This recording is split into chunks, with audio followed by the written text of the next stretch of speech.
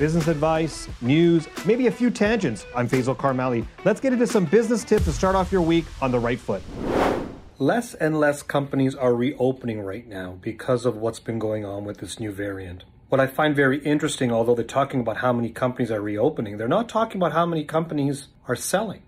How many business owners out there that you know are willing to sell their business today?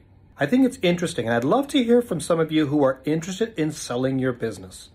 The reason why I say this is because there's a lot of people looking to buy businesses, a lot of competition, looking to gain more market share, so they'll be willing to acquire your business.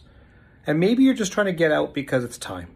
Well, no matter what the reason is, let's talk. Find out what your reasons are, how we can find you a buyer, and in fact, let's see if we can help promote your business as well. I'm here to help. Reach out to me, and let's see if we can help you and reach your goals for your business if you're growing or selling. Now let's get right into some news. These are the highlights and topics related to businesses that I think entrepreneurs need to be in tune with.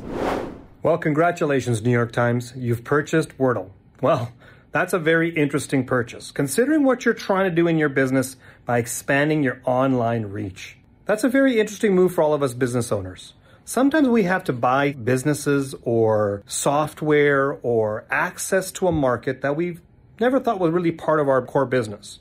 Well, this is a very interesting move on behalf of the New York Times, but we can all learn something from this. What's going on in your business where you can acquire more eyeballs, more listeners, more attendance, more visits to your online marketing? The more people that see it, the more opportunity for growth. But it has to be done in a strategic way. So I'm interested to see what businesses would follow suit or would work well with yours. Could you collaborate? Could you buy them out? Could you work in a partnership? Let me know. I'm really interested. So Facebook plummets over 25% in the price of their stock. And if you looked at some of the information and numbers that came out from Meta, which is the owner of Facebook, they have some big concerns. The whole issue of the iOS 14 and all the changes in regards to following, using your data to be able to solicit or market to you has been a big about turn for companies like Facebook.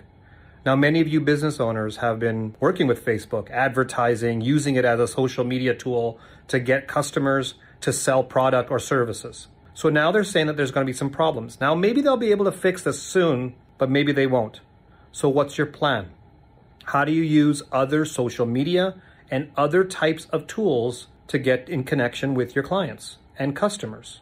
This is going to be an interesting move, so I'd love to hear your ideas so we can share it with all of business owners.